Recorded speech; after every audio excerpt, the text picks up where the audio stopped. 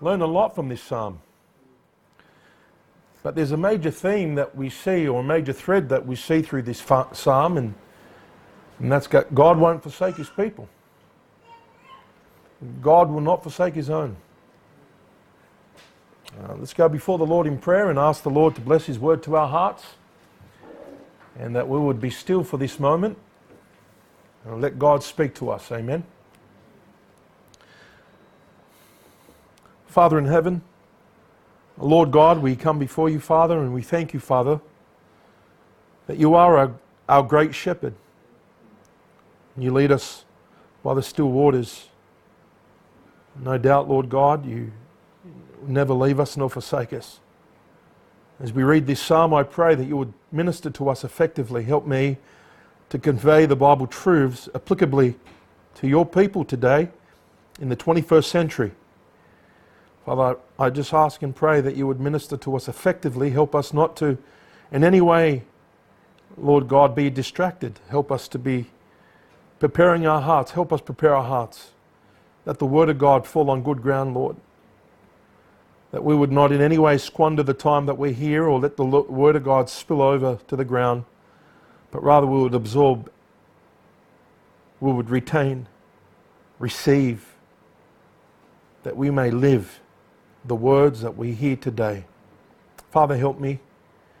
Give me wisdom to proclaim the truth of your word to the heart of your people for your glory, for their sake, and for the sake of those that don't know you, and for the sake of the gospel. In Jesus' name, amen. This is a psalm of David, and this psalm we see that David is actually encouraging the righteous to continue to trust the Lord in the midst of difficulty and trouble, hardship and persecution. There are several reasons why David takes the time to direct his encouragement to God's people in this psalm, and that's because there is so much discouragement taking place around the ones that are trying to live a godly and righteous life. Even in the days of David, when David was trying to live as a righteous king, there was always opposition. And as we live in this world, it seems like wickedness prospers and righteousness simply is condemned. We're living in a day today where good is called evil and evil is called good. And when God's people are mistreated and experience injustice, the discouragement, it can be so overwhelming that the righteous or the believer or the child of God can feel fearful, fretful, and forsaken.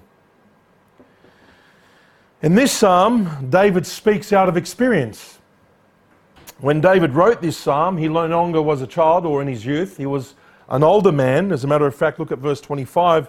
He says, I have been young and now I am old. So we see David speaking out of experience. He has a lot of experience, not only with his enemies, but with God, and how God would deliver him from the hands of those that will pursue him. Notice how he begins this psalm. There's a twofold admonition given in the first verse. Have a look. He first says, fret not thyself because of evildoers. Look at the second one. He says, neither be thou envious against the workers of iniquity. So first of all, he says, fret not. Here we have a word that means don't be worried or anxious, but also it has a definition that means more than just that. It means don't come to the point of fretting where you are furious. Don't let that anxiety or that fearfulness get the best of you to the very point now that you want revenge. That's what it's saying. Verse 8 will give us a little bit more of a definition. Cease from anger, forsake wrath, fret not thyself in any wise to do what? Evil. Sometimes we can take matters into our own hands when we're fretful. We can begin to manipulate. We are not to behave ourselves that resembles those that are against us or pursuing us. Tit for tat never won any battles. Actually, as a matter of fact, you'll end up losing. William MacDonald says the danger is that we will lie in bed at night and rehearse the whole outrageous episode. First, we think of all that was said and did. Then we go over how we answered them, and then we wish we had thought of some other choice brickbats to hell at them. Don't come to the point where you're fretting, where now you're actually contemplating how you're going to get back to the very people that are actually pursuing you. That's what he's saying. Verse 1, neither be thou envious against the workers of iniquity. Envy not. Don't envy those that are pursuing you. This command only proves that as believers we are susceptible and we have a strong tendency to be able to look at those that are living carelessly in their life without the Lord and His commands and getting away with murder, so to speak. And so, well, you know, they're getting away with wrongdoing and evil doing. They're not being punished for what they're doing. Asaph lost his focus. He confessed his downfall because he saw the prosperity of the wicked. But later on he realized their end, and he realized that it's not going to last long. When you start living a life that is outrageous, a life that doesn't resemble righteousness, you're going to come to find out that it's short-lived. You won't prosper in its true sense. Notice the names given to the oppressors. Verse 1, because of evildoers, workers of iniquity. In this psalm, David vividly points out the character of those that are pursuing him. Their evil works, their sinful works. Allow me to point out their behavior for two reasons. First of all, and this is by the way of introduction, first of all, for a witness, for a testimony. You do not, for the life of you, want to resemble or exhibit or pattern your life after the flesh or after the workers of iniquity. Not in any way, shape or form. It is very evident by looking in Scripture that the believer is more than capable in walking in the flesh and resembling the works of the flesh. And any believer walking in the flesh, I'll tell you right now, it is a miserable walk. You can get your way, you can make things work, but I guarantee you, you will not prosper. Verse 8, he says, cease from anger, forsake wrath, fret not thyself in any wise, what? To do what? Why is he saying that? Because you and I have the capability to do evil. We can still walk in the flesh and quench the Spirit of God in our lives, even as New Testament saints. John Phillips said, 3 times we are told not to fret, 3 times we are told not to be envious of the wicked. We are not to be occupied with them at all. We might start wanting to be like them. And that's not a good attribute to follow, amen? Not only for a witness, but number 2, for a warning.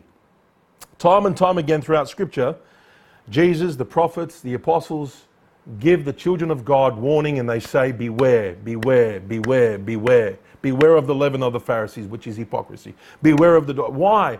Because it's a warning to us. Evil communication corrupts good manners. And the people that we live in the last times that profess Christ, the Bible says this, they have a form of godliness, but from such turn away. From such turn away. Avoid them. We look at their character, and we don't want to, not only say, I don't want to be like this, I don't want to have this testimony, but also we want to come to the very point of our life, so we don't want to associate with this kind of behavior, with this corruptness that's taking place. I don't want to involve myself with something that is ungodly, not sober. So what kind of wicked behavior do we see in the life of those that are pursuing David? Well, number 1, they plot and plan the downfall of the just. Have a look at verse 12. They exhibit guile and malice. And by the way, 2 things the Apostle Peter tells us as Christians to lay aside. Have a look. Verse 12. The wicked plotteth against the who? The just. And gnasheth upon him with his teeth. Does that happen to you? Because the Bible says those that live godly shall suffer persecution. You suffering persecution because you're trying to live justly and righteously and soberly in this present world? Are the wicked pursuing you? Well, over here the Bible says that they pursue the just. The wicked plot. They devise and plan evil against the just. They gather themselves together to bait and trap those that are trying to please God by faith.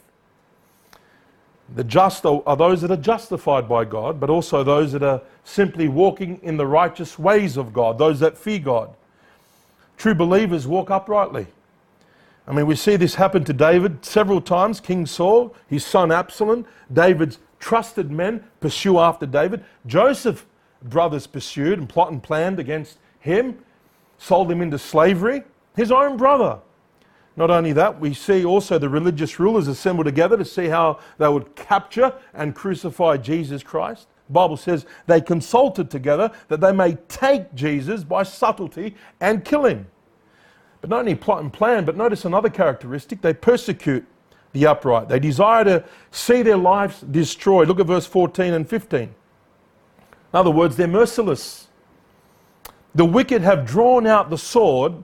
They have bent their bow to cast down the poor needy and to slay such as to be as upright in conversation. Their sword shall enter into their own heart, their bows shall be broken. So over here we have a sword and an arrow that are used here. In the Old Testament times we see that they did physically war against their enemies and so forth, but they'll turn against those that are fighting with. There was so much backstabbing in the days of David, so much. I mean, we look at it from outside and we think, how could these people absolutely be two-faced? Plot and plan and persecute those that they're trying to work with. It's unbelievable, but it happened in the days of David. It happens in our day today. By the way, the Bible says in Proverbs 25 verse 18, a man that beareth false witness against his neighbour is a maul, a sword and a sharp arrow. You know, this is applicable and by one of the greatest swords the Bible speaks about, and that is the tongue. Man, it can do so much damage. Man, it's just a little member in our bodies, but yet it is a sharp sword that can do damage. It can slice. It can ruin people's reputation. The Bible says a false witness against his neighbour is a maul. It's like a sledgehammer breaking someone's testimony. A sword, it pierces. It does damage, it kills, and it's a sharp arrow, and it's actually, you can actually, get that person from a distance. You don't have to be around that person. You don't have to fellowship with that person. Someone can just do it from a distance and just really cause havoc. As a matter of fact, we see it take place in the life of David, but not only in the life of David, but in the life of Naboth. Remember Naboth? Naboth would not give his property or his land or his vineyard to King Ahab. And then King Ahab went away and cried like a little baby. He cried like a little baby, couldn't eat. Because he couldn't get Naboth, the righteous man's property. And then what had ended up happening? His wife sees him crying like a baby. What's wrong? And then she takes matters in her own hands, sets up prominent men, mind you, prominent men to set up false witnesses against Naboth to accuse him of blasphemy. You know what that ended up? His life was taken. You say, how did something like that, how did God allow something like that to take place in a man that was innocent? Well, according to the Bible, we know that Naboth, a righteous man, to be absent from the body is to be present with the Lord. There's no loss in Naboth's life, but who's losing? And we're going to see in a moment that Ahab and his wife were dealt with severely by God. But we see this take place very consistently throughout Scripture. What about Cain and Abel? Remember that time? Abel offers a sacrifice to God, and then Cain, his brother, was envious, killed him. Well, the Bible says here that they pursue those that are upright in conversation. That's interesting. What's that mean? One that walks upright. One that has no corruption in every area in their walk and talk. And by the way, in the little areas of their life. They're worried about those little things that perhaps bother their walk. That's upright in conversation in every area or manner of life. There are people, when they see you walking uprightly, hate sin in your own life, hate sin in the life of others, hate sin in the church, hate sin in family, and you point it out, you live righteous, they don't like it. They try to trip you up or try to find something. Why? Because they're intimidated. Why? Because they're envious. Why? Because they don't want to walk upright and you expose them. Walking upright is simply walking in a way that's not crooked or corrupted. Have you ever had a little pebble in your shoe? Sometimes that little pebble can be so annoying that you start walking with a limp. What do you normally do? You try to get it off. It's still there. Somehow it gets back into the place where you're stepping on, and then eventually you just take your shoe off and you just, right? You do that and you put your shoe back in and, oh man, now you can walk upright again. Well, even those little things in your life, get rid of them. And you know what? If people point them out in your life, hey, it's good. Look at it. Say, you know what? I need to fix this up so I can be more upright. Because a lot of people like to focus on the secret sins, the blind spots of your life, rather than helping you. They like to condemn you. Or just take it. Someone once said, treat unrighteous criticism like bubble gum. Chew on it and then spit it out. Amen? Don't let it affect your walk with God. Continue to walk uprightly and continue to walk righteously, and the life that resembles that of someone that loves God and hates sin. The enemy cannot stand God's people walking in a way that pleases him. They somehow feel a comfort when you stumble. Is that how you feel when people stumble? A comfort because you want to look down at them and see that you're better than them, or you want to come and help them up? So brother, get right. Praise God. The Bible talks about a spiritual man helps those ones that stumble with meekness, taking heed lest you stumble. Amen?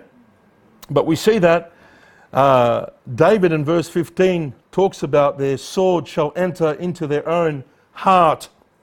Their bows shall be broken. You know what's the world connotation when we look at this verse? The world's connotation or proverb is this: what goes around comes around. The Bible talks about whatever you sow you shall reap. Oh, we can look at it like this: God's righteous judgment. God's going to deal with people that deal with other people in a very unjust manner. This is an area that every person must be sober in. Why? Because the Bible says God is not mocked. Be not deceived, God is not mocked. Whatsoever man soweth, that he shall also reap. God will not be mocked. Notice verse 32, have a look. The wicked watcheth the righteous, and seeketh to what? What's that word? Slay him. Wow. So they have an eye on you, they watch you, they watch the righteous. What a terrible thing to live a life where you're just watching people so they can stumble, so you can get at them and kill them. Isn't what the three so-called executives of the day of Daniel wanted to do with Daniel? They saw Daniel, a righteous man, praying to God, consistently favored by the king, said, how can we get to Daniel? How can we get to Daniel? How we can destroy him? Well, they started watching him. And they wanted to trip him up, and they had an unlawful decree so they can get at him. But thank God for our advocate. Have a look at verse 33. The Lord will not leave him in his hand, nor condemn him when he is what? Judged. Thank God that God is able to stop the mouths of the lion when it's not the will of God for Daniel to die in that day. There's a day of death. There's a day of death for every single one of us. But every single one of us ought to die in the timing of our Lord Jesus Christ when he, says, time's up, time's up. Can you imagine you die a premature death? There are so many people that would like to see you die a premature death. But thank God that there's a day appointed for the righteous. And you know what? That day, the Bible talks about in the book of Psalms, that how precious is the death of his saints in the sight of God. What a beautiful thing to be able to die for righteousness and for the cause of Christ. Amen. The Lord will not leave him in his hand, nor condemn him when he is judged. William MacDonald says the wicked watches for an opportunity to pounce on the innocent and destroy him. But the Lord will never abandon the innocent to the power of the foe, nor allow him to be declared guilty if a case against him comes a trial. God is the guardian and the advocate of all his own people. Praise God for that. But notice the Lord's reaction to such behavior to those people that are unjust. Notice this. This will intrigue you. Look at verse 13. The Lord shall laugh at him, for he seeth that his what? His day's coming. You know what the Bible says? He's going to have his day in court. That's what the Bible says. Why does the Lord laugh? Why does the Lord laugh at those people that pursue the just or the innocent or the righteous? Why does God look down at those that are getting away, so to speak, with unjust behavior? Why does he laugh at them? Because once they finish their pursuing and they think that they have prospered, God will stand back and laugh at them, because what they don't realize is that their day is coming. You say, what do you mean? They think they're getting away with it. You think God doesn't see the heart of man, how deceitful men are? And they're plotting and planning and watching? Don't you think God sees all that? Although other people may not see that, God is seeing that. And while this is all transpiring and taking place, God looks down and laughs at them, because their day is coming when they stand before the righteous judge. Shall not the righteous judge, shall not the judge of all the earth do right? He will.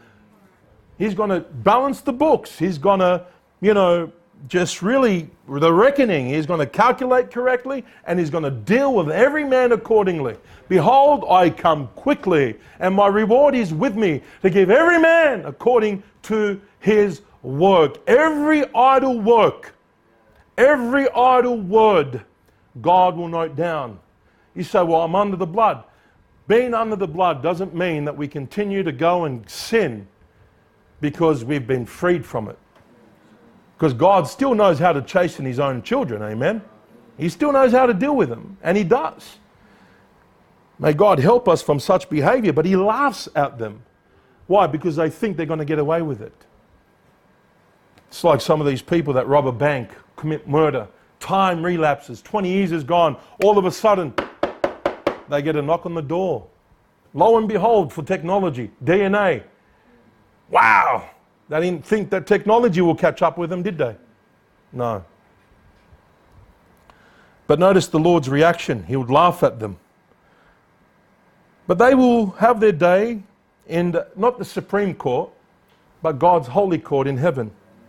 God will declare it, everything done. We get a glimpse of God's justice in the book of Esther. When we see Haman being hanged upon the gallows, he had prepared for Mordecai. Did you know that? We have a wicked man preparing and plotting against Haman, against Mordecai, and Haman ends up on the gallows in which he prepared for Mordecai. Notice the other verses that pertain to the destruction of evildoers. Look at verses 1 and 2. Fret not thyself because of evildoers, neither be thou envious against the workers of iniquity, for they shall soon be what? Cut down like the grass, wither as the green herb. John Phillips said, in the end, the evil man's harvest is not something to be envied. He is to be pitied, for his little day does not last very long. Can you please come and sit over here, sweetheart? What ended up happening to King Saul? What ended up happening to King Saul? Committed suicide, didn't he? What ended up happening to Absalom? What ended up happening to Ahab? Look at verse 10. Psalm 37. For a little while, and the wicked should not be. Yea, thou shalt diligently consider his place, and it shall not be. Look at verse 35 and verse 36. I have seen the wicked in what? Great power, and spreading himself like a green bay tree. Yet he passed away, and lo, he was not. Yea, I sought him, but he could not be found. Where is he? It's gone, gone, gone, finished. Their days short-lived. But notice the contrast between the wicked and the righteous. I want you to see this here. I want you to see, number one, the righteous have true prosperity compared to the wicked. I want you to see verse 16. Look at this. A little that a righteous man hath is better than the riches of many wicked. Wow. Physical riches are not a sign of true prosperity, by the way. Amen? There's nothing wrong with riches. There's nothing wrong with money. The Bible talks about the love of the money is the root of all evil. However, true riches and possessions is not a sign of spirituality. The Bible says in Proverbs 15:17, better is a dinner of herbs, where love is, than a stored ox and hatred therewith. You can have little and there's love, and you can have abundance and there's hatred. There's no peace and there's no rest. By the way, let me just say this. Joseph, when he was sold into slavery, he lost his family, he lost possessions, he lost his brothers, he lost Benjamin, and the Bible talks about in Genesis chapter 39 that he was a prosperous man.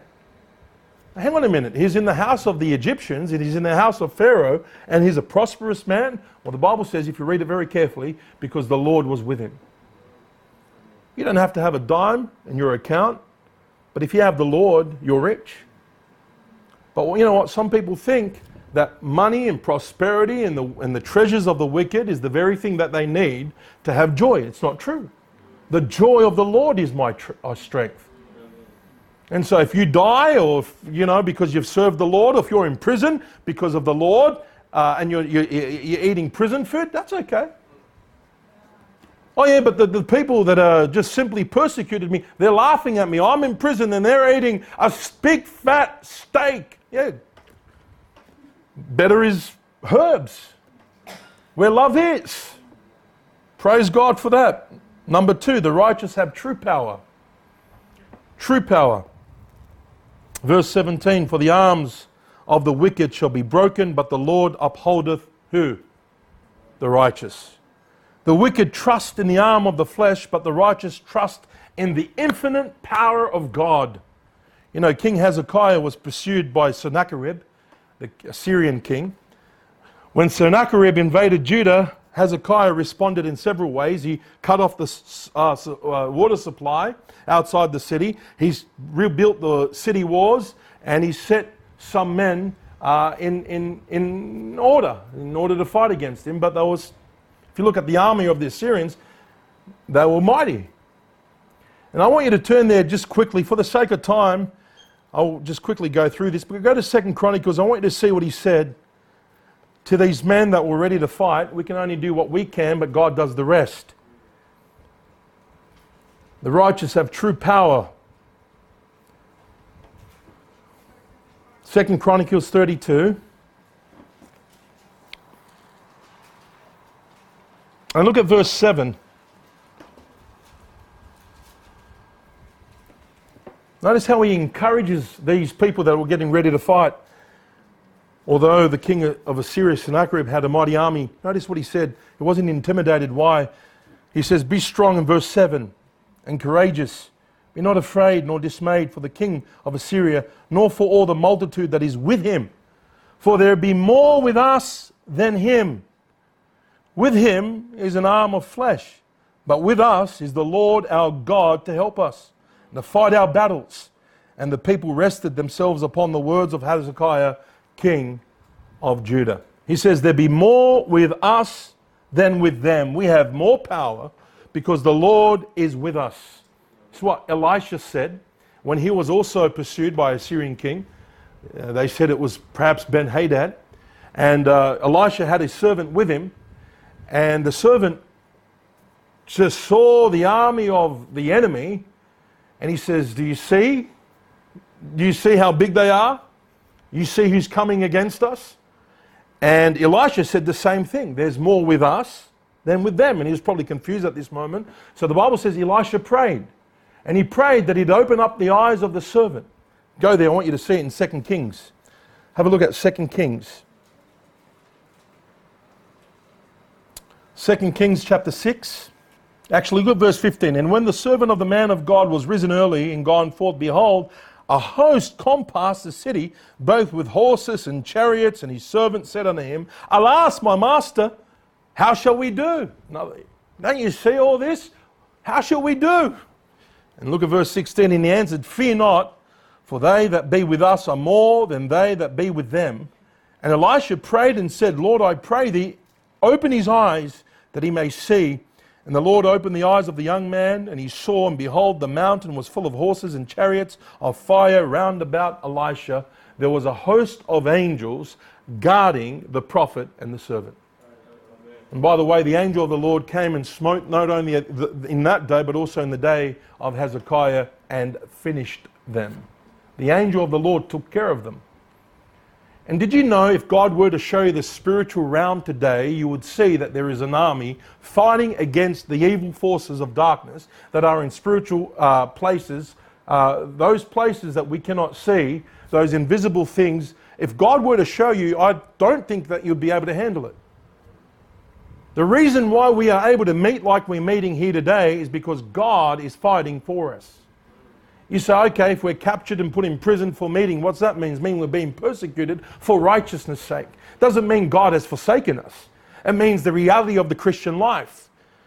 And doesn't mean God's lost, because we understand who wins right at the end when Jesus comes and sets things in order. But what I'm trying to say is that there's nothing hidden from God. God could take, this is easy for God. This battle that we see taking place today is nothing.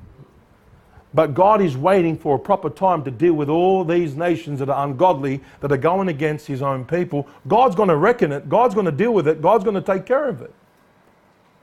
What are we supposed to do? Be faithful? Because there's true power with God. There's infinite power with God.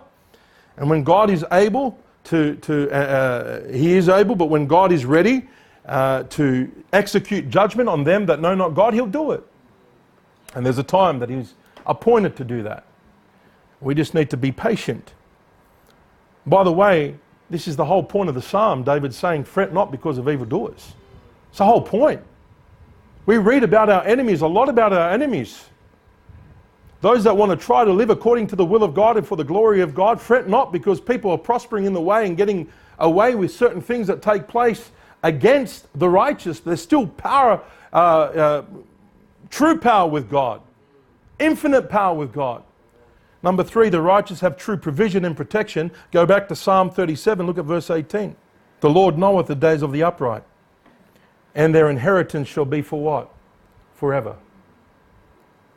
It reminds me of what Peter said regarding what we have in Christ, an inheritance that's incorruptible and undefiled and fadeth not away, reserved in heaven for you.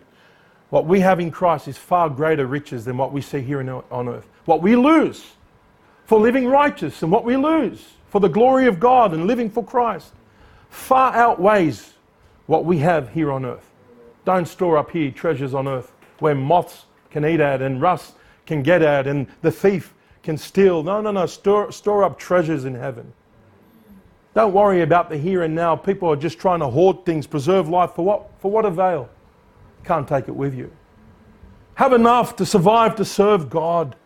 True riches are in Christ. The righteous have eternal inheritance. The Bible is very clear in Psalm 19. They shall be not ashamed in the evil time, and in the days of famine they shall be satisfied. You know, God is more than able to take care of His own children in times of trouble. God is able to feed a prophet in a famine by a bird and by a widow. By a bird and widow? I mean, what seems to be so feeble creatures, a bird and a widow, and by the way, that God takes care of Himself. God uses that to supply the need of a prophet. Well, we see that in 2 Kings. We see that 1 Kings, that a raven was sent by God to feed Elijah, and not only this, but then later on sent to a widow's house. She had a little cake and fed the prophet. And from that day forward, there was oil in the cruse that never ran out. God was able to even feed a widowed woman in the day of famine. God is able to take care of His own. Have a look at verse 20. But the wicked shall perish. The enemies of the Lord shall be as the fat of lambs.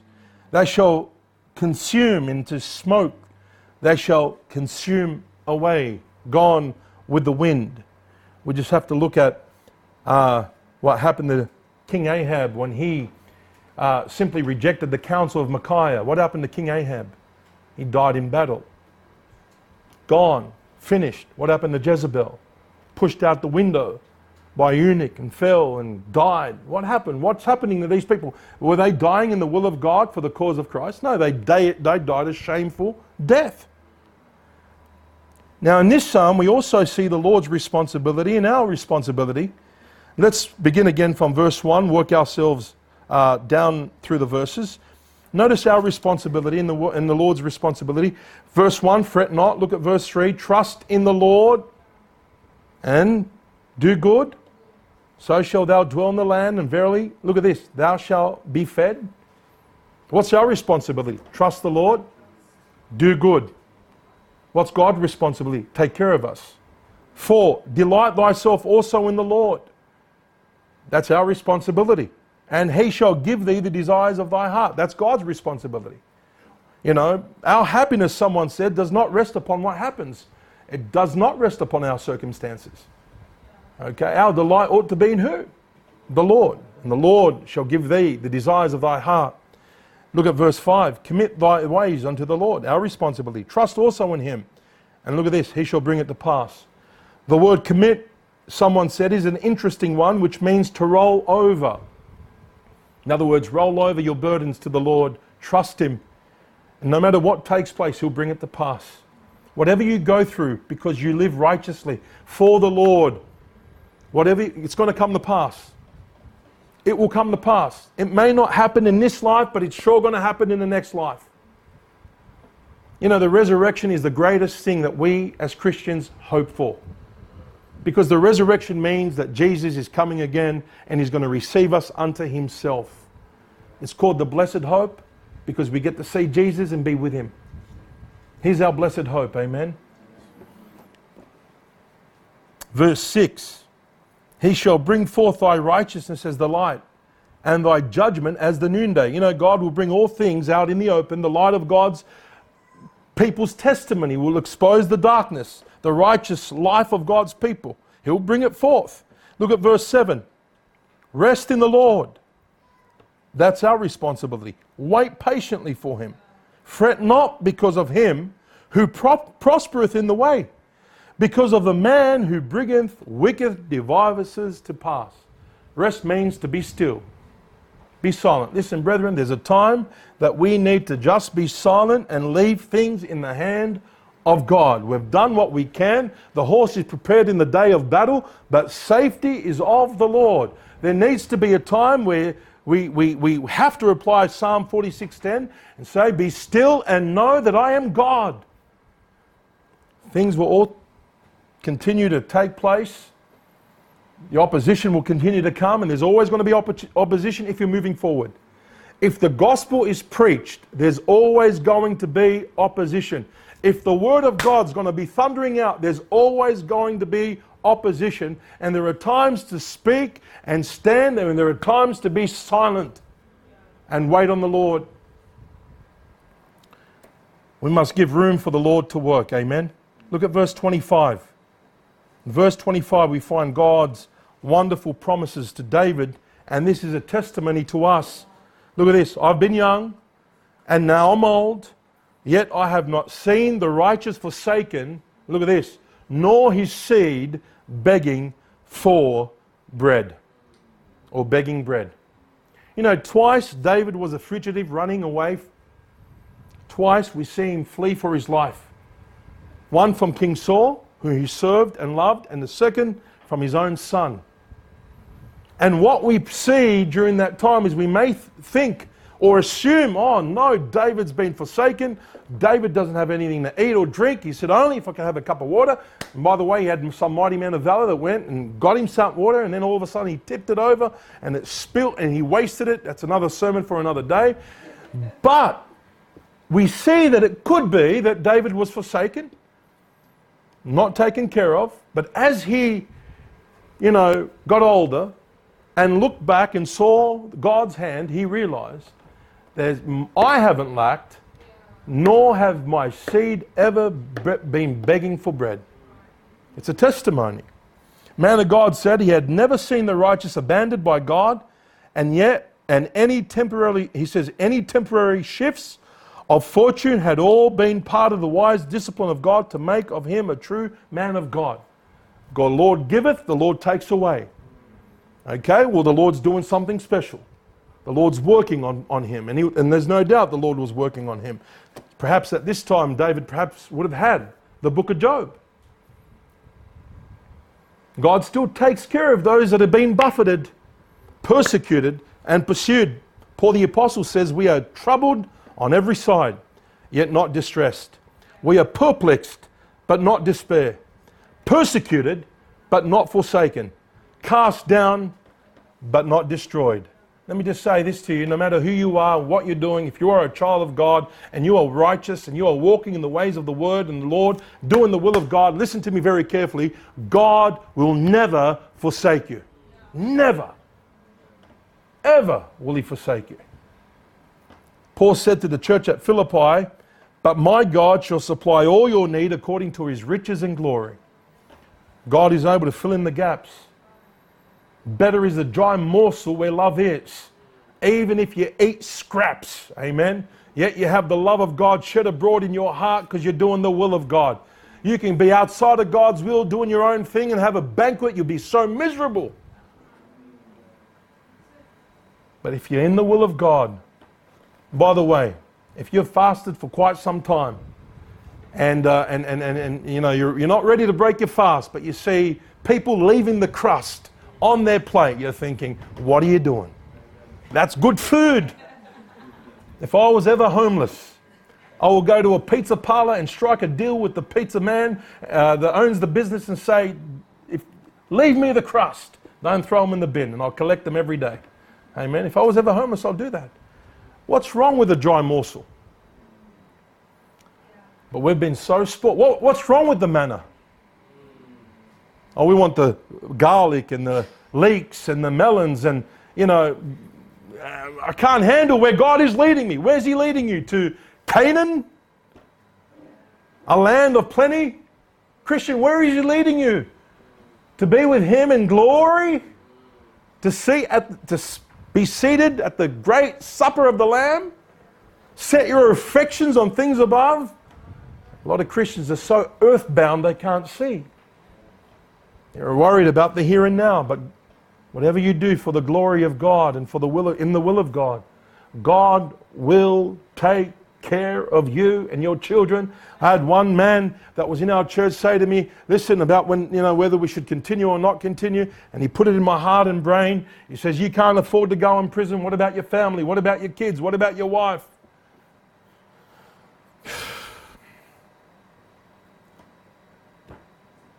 Temptation, isn't it?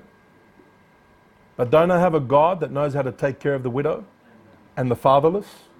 Yes, I trust that God can, one way or another.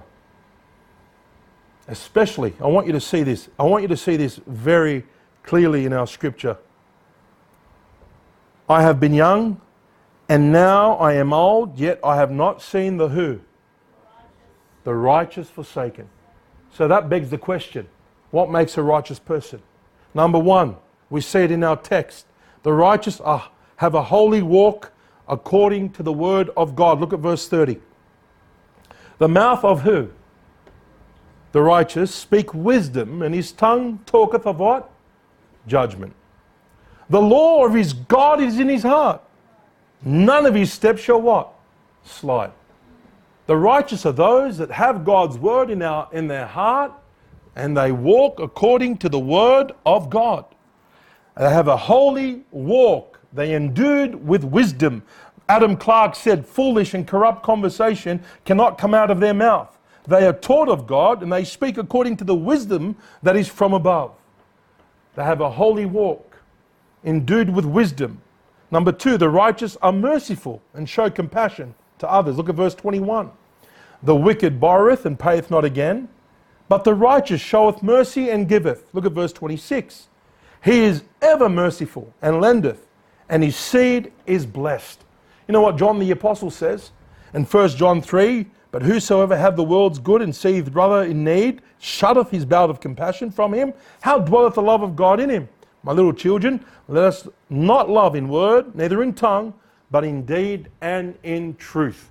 And by the way, someone that is in need, listen to me very carefully, is someone that is living according to the will of God, and they are losing things because of the will of God. The Bible says when you take care of a widow, she has to be a widow indeed. You look it up in the epistles. And a widow indeed served the saints. Those that are in need are those that are living in the will of God. Those that are living according to God's word. How can you see someone suffer for righteousness' sake and not be able to help that person that's living for the glory of God. They're merciful. They're compassionate. And by the way, David had many of men. Jonathan was one of them. Although his father was his own dad, Jonathan was a man that looked after David because he was a friend. Habit number 3, the righteous have a close walk with God. Look at verse 23. The steps of a who? Good man are ordered by the Lord, and he delighteth in his way. The steps of a good man are ordered by the Lord. Are your steps ordered by God? Are you very careful to make decisions based upon God's direction? The Bible says, and he delighteth in his way. God delights in that person that trusts God's ways and will, and you also delight in the very way that God is leading you. Though it might be tough and hard and troublesome, there's no safer place than to have a walk that is ordered by God. And someone once said, God doesn't only order our steps, He orders our stops. Aren't you glad when God intervenes because He's gracious and says, no, don't take that route? And you see it and you're thinking, but that's a pretty good route. And God makes it very clear, don't open that door, don't walk through. Why? Because He's actually trying to protect you from trouble on the other end. Sometimes we go through doors that we think is better than God's ways because it's a door of opportunity. But God's ways is best. Trust in the Lord with all your heart, lean not unto your own understanding. In all your ways acknowledge Him, and He shall direct thy what? Paths. Look at verse 24. Though he fall, he shall not be utterly cast down, for the Lord uphold him with His hand. Aren't you glad that when you fall, God is not done with you? Thank God for that. I thank God that I have a God that is gracious and forgiving. And that when you fall and you humble yourself, God will give you grace. And when you do something wrong, God will point it out to you and gives you opportunity to repent. And when you fall and you're down, He says, get up, son, and go. You know, the devil wants to see you fall and stay down. And when you fall and stay down, this is the devil. He wants to kick you while you're down. There's no room for grace. There's no room for restoration. But you know what the Lord does? He wants to get you up. Humble yourself before God, and He will lift you up. By His grace, He gives grace to the humble. He gives grace to those that are broken and a contrite heart. David knew what it meant to have a broken and contrite heart after he sinned. And God restored him. Did he lose some things? He did. But God wasn't done with David. God wasn't done with David, so much so that he had a desire in his heart to build the temple. And God said to David, David, you're a man of war. You're not going to build it, but your son will build it. You know, David was happy with the will of God. He didn't kick or buck. He surrendered to the will of God. But you know what David did? You read it. Even after his death, when King Solomon dedicated the temple to God, we see and read in the scripture that David had given a dedication of gold and silver, though he wasn't there, to the dedication of the temple. Wow. You know what God said? God said, although, David, you won't go in to build the temple, the desire in your heart was good. Praise God for that. Praise God for righteous people that walk according to God's ways. Amen? But also, the righteous obey the word of God. Notice, have a look at verse 27. Depart from evil and do good and dwell forevermore. Look at this. Verse 3. Trust in the Lord and do good. Verse 34. Wait on the Lord and keep His word. Way. That's our responsibility. This is repeated over and over again. The righteous obey God's word. Keep His way. Wait. Hey, listen. Don't be deterred. Seek ye first the kingdom of God and His righteousness, and all these things will be added on you. Number 5. The righteous are not proud. Look at verse 11. But the meek shall inherit the earth, and he shall delight themselves in the abundance of peace. On the Sermon on the Mount, Jesus quotes this verse, by the way. He says, blessed are the meek, for they shall inherit the earth. And this talks about, the biblical concept of the coming rule and reign of Christ. There's a millennial kingdom that's going to come, and if we are faithful, we'll rule and reign with him. The meek will inherit the earth and rule and reign with Christ. But the meek are those that see their sin for what it is. They're humble, they're poor in spirit. Blessed are the poor in spirit, for there is the kingdom of heaven. Blessed are the meek, goes on to say. Blessed are those that mourn, for they shall be comforted. Those that are broken, those that are mourn, those that are meek. In the Beatitude, Jesus deals with this. They're not prideful. They're humble. John Phillips said, the ungodly man's pride themselves on his cleverness and cunning, but he's a fool. The righteous man draws from the well of wisdom, which has its unfailing spring in the omniscience of God. They know how to depend upon God's wisdom. They're meek.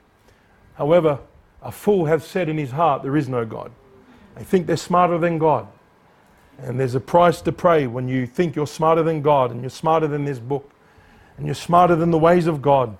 The meek come under God's ways. Look, number 6, the righteous are mature. Look at verse 37. Verse 37, we're almost finished. Look at this.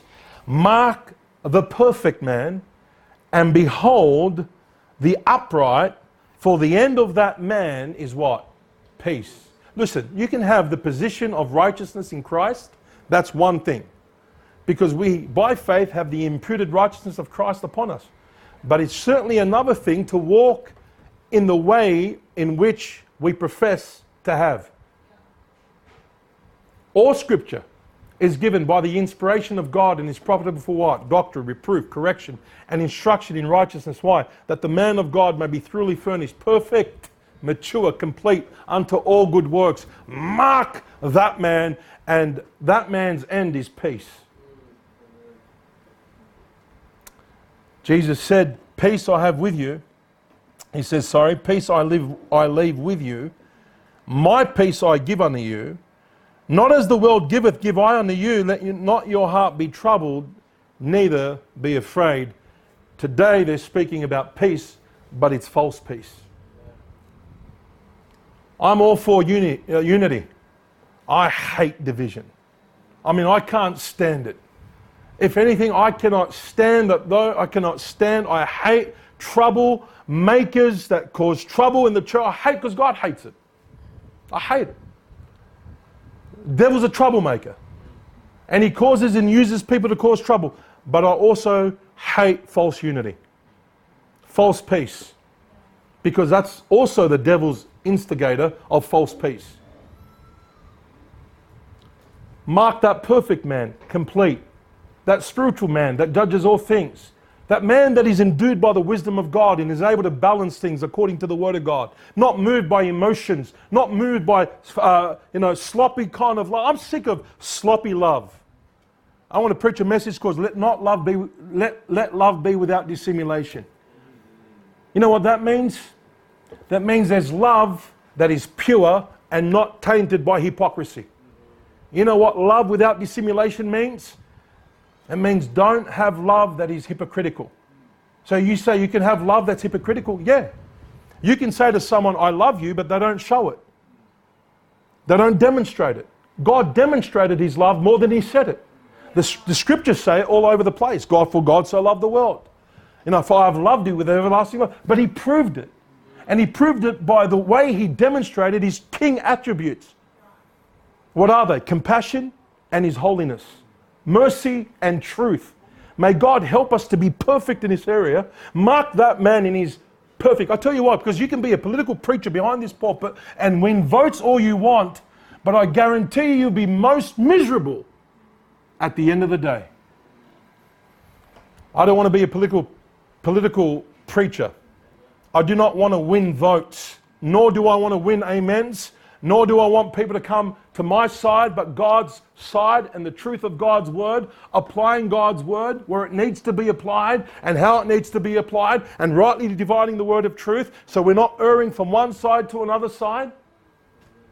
And the worst thing is, and what seriously breaks my heart, is to see people side with those that are the persecuted. See brethren side with those people that are fornicators and persecuting the pastor that's trying to help them. That's shameful, brethren. That is absolutely mockery. To side with people that have been on church discipline against the pastor that's trying to help them restore and recover. That's not a perfect man. That's not a mature and complete man in all the wisdom of God's word. You need to be upright, perfect, righteous, the same. I want you to see this. Look at verse 28. For the Lord loveth what? Judgment. And forsaketh not his who? Saints. They are preserved for how long? Forever. But the seed of the wicked shall be what? Cut off. So we not only have a God that is a loving God, but we have a God that is a holy God. And the perfect man wants to emulate and follow after the attributes of God. He wants to be like God in these areas.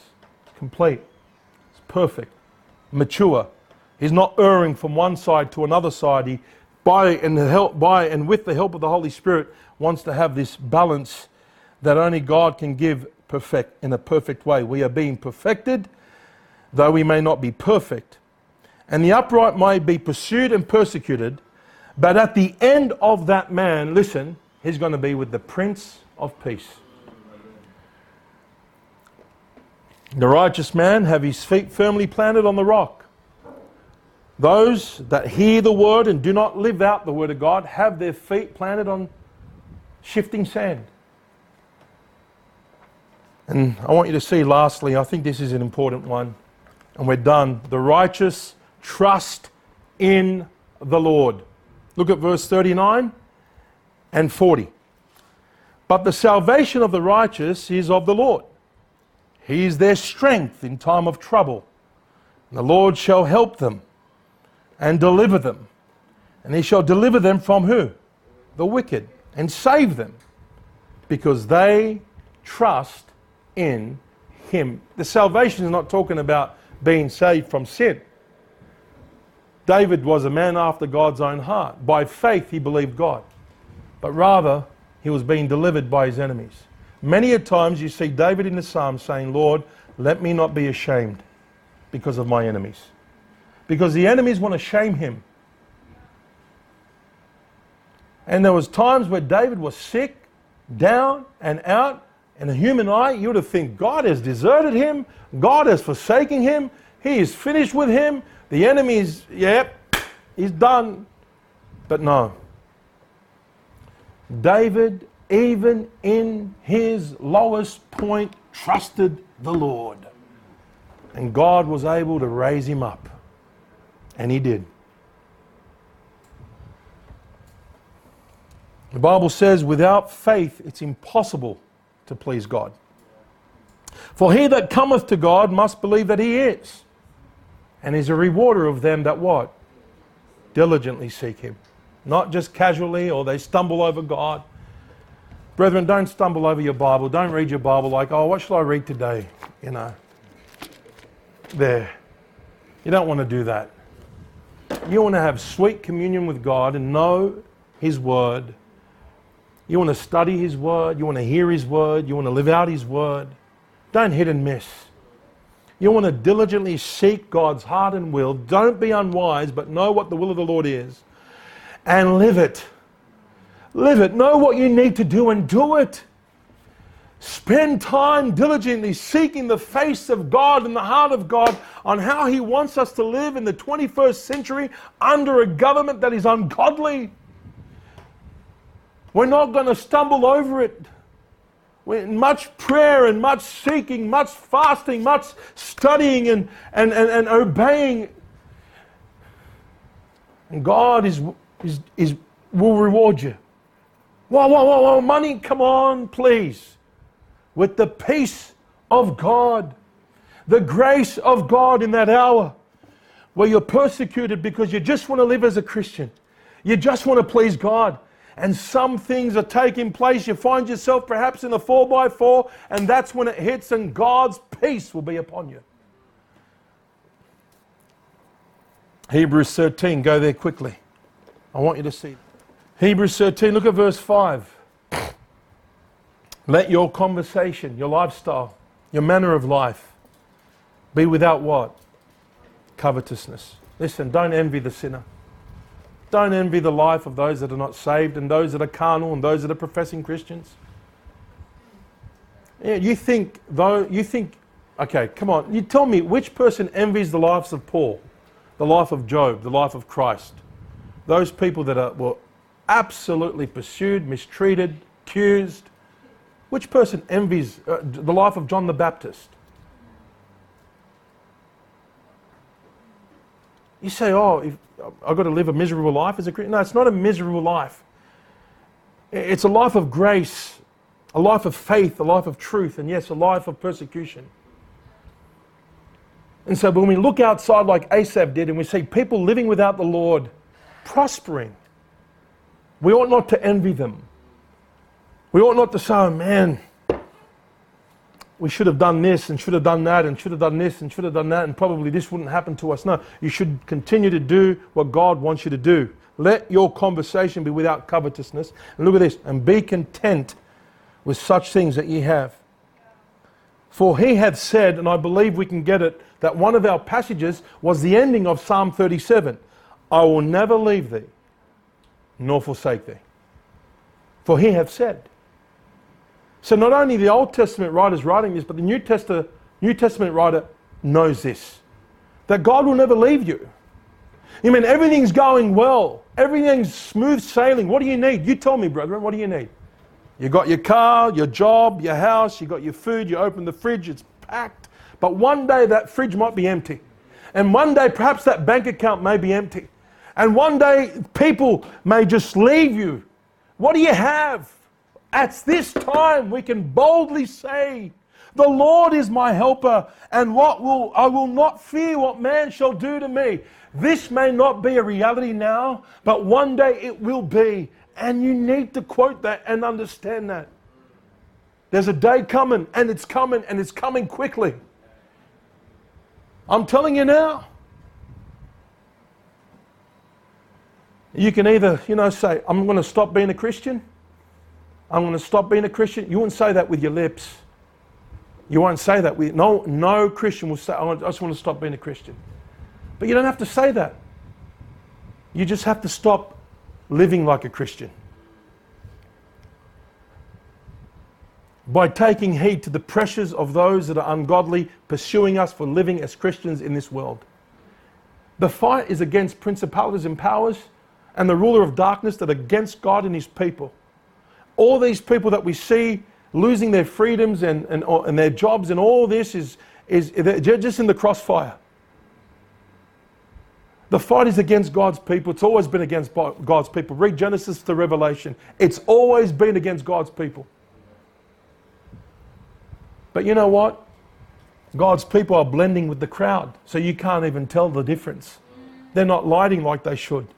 They're not tasting, they're not salty like they should. There's nothing different. How is their saltiness going to preserve me or rub off on me and impact me? It can't, because it's good for nothing. Why? Because they're not living like they should. The government tells them don't sing, and they don't sing. The government tells them stop going to church and worshipping, so they stop. Yeah.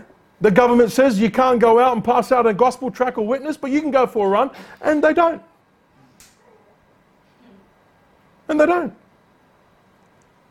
So you don't have to say, I'm going to stop being a Christian. You just have to obey man more than God, and you stop being a Christian. You don't have to say it.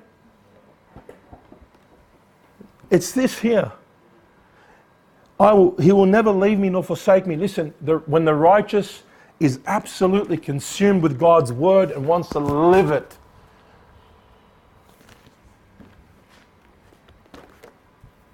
when you're pursued and persecuted for doing something that is not only right, but godly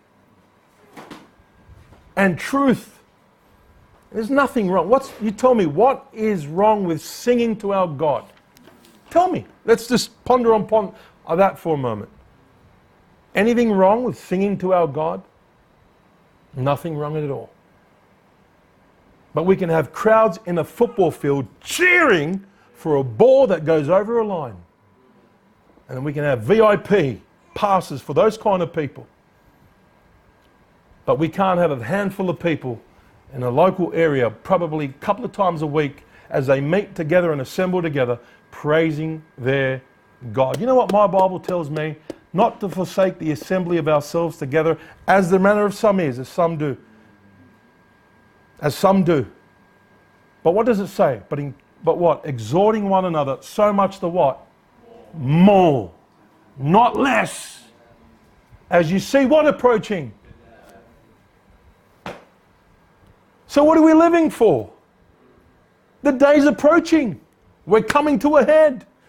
Bible prophecy is coming alive in our generation like we've never seen it before. And it's not time for the Christian to sit down and wonder how we're going to go through life and what we're going to eat and what we're going to do if we don't obey the government and this. No, it's time to say, I want to worship God in the midst of an ungodly and crooked generation. And if you do that, you'll be pursued. Oh. Like we're a bunch of criminals. Like we've done something wrong. But McDonald's 24/7 operating. Bunnings. Mate, you go to Bunnings car park and you see the cars there. Costco. My whoa.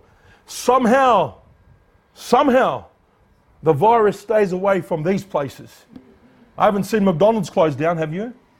I haven't seen, Bunnings closed down, have you? Or maybe the one in Sydney, but they had to just make it, blend in with what was taking place there because it was too obvious. But no, little churches closed down, pursued. Why? Well, we can learn from David. Fret not. Fret not because of evildoers that prosper in the way and their agenda is simply taking place. Just don't worry, just fret not. Trust, commit, delight, obey. All the things that we learnt today. Just do them. Is that too hard? Just do them. But what if I'm pursued? David, I'm young and old. God's never going to leave you. Never going to. Try it. Try it.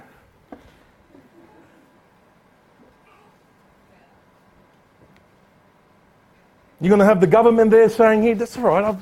I'll make up the difference. I'll give you what's lacking." No, thank you very much. I'm going to honour the Lord and God will take care of me. God will look after me. God will never forsake His own. God will never forsake His people. God will never forsake those that are walking uprightly. David can testify of that. A man that knows what it means to be pursued by ungodly behavior. Trust the Lord. Trust the Lord. Keep His way. Do good. And God will take care of you. He will. Just do it. Just trust Him. Amen? Let's pray.